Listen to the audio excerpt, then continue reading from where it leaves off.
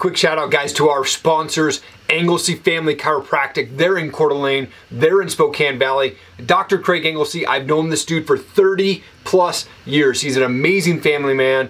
Awesome chiropractor, will get you feeling great. Go check him out. Hey, I also want to give a shout out to the Threads podcast, Life Unfiltered. Look, listening to this show is like sitting around a campfire with your best friends. The talk is real, the humor is natural, and personal growth is sparked by authenticity. Go check them out. Threads podcast, Life Unfiltered. Tabitha, well, I'll kick it off. You're the executive director of the North Idaho Centennial Trail Foundation. You also do a lot of side hustles like public relations events, brand promotions, nonprofits. Thank you for your time. I appreciate it.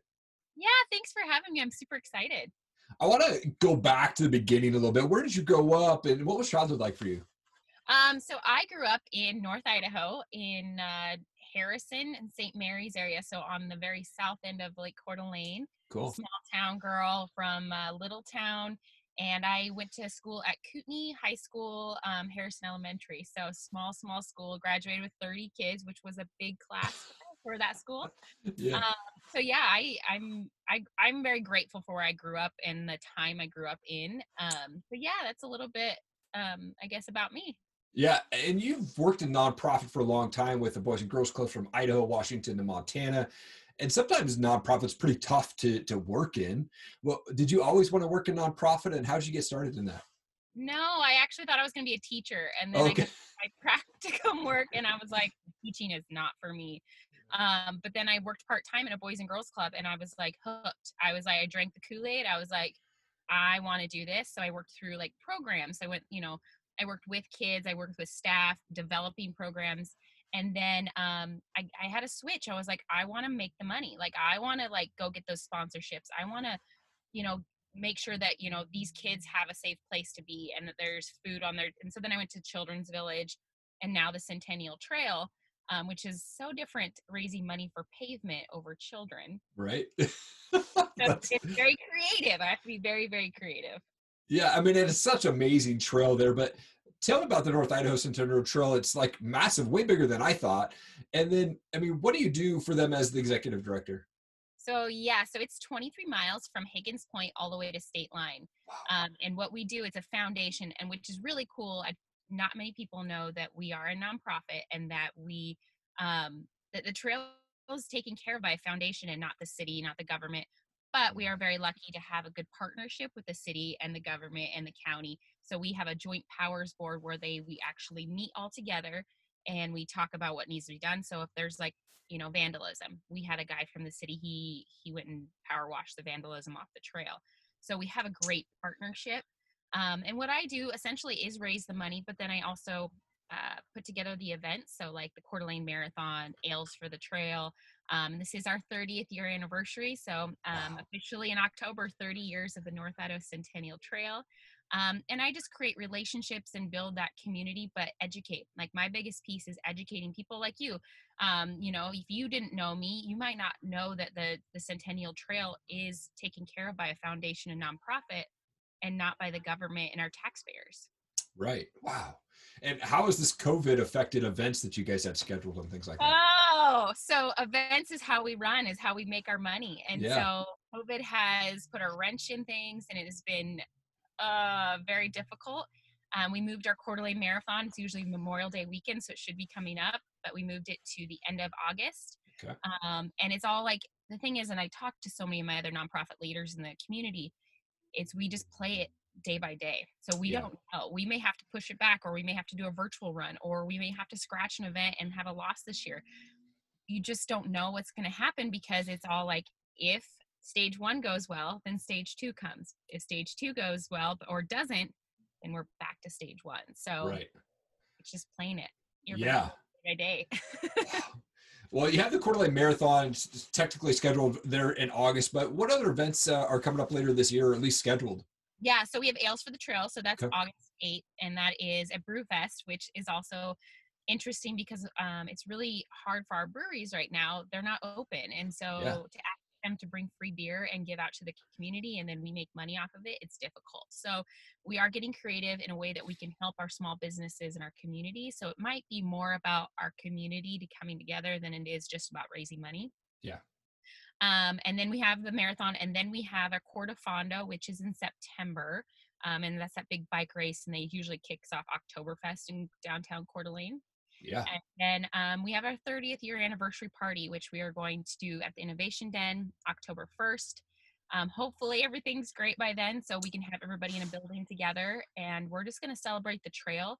We're also honoring 23 different people to honor each mile per person, so Yeah. 23 stories.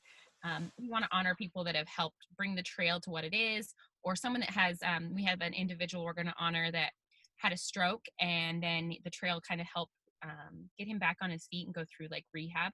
Wow. Cool. So we're going to get to tell really cool stories and launch our brand new our brand new website's up today. Okay. NICTF.org. So it's like how you can donate to us. You can see what's going on. So yeah, that's kind of us. This rest of the year is events that hopefully we can have. Okay. Wow. And I love the Innovation Den too. That's a great place to hold an event Yeah. there. I mean, I've done a couple events there now, and it's a great space, and you don't need to decorate it. That's what I love. It's just like, it is what it is. Yep. I love the side hustles that you do. I've seen you speak a couple times. You're a great speaker.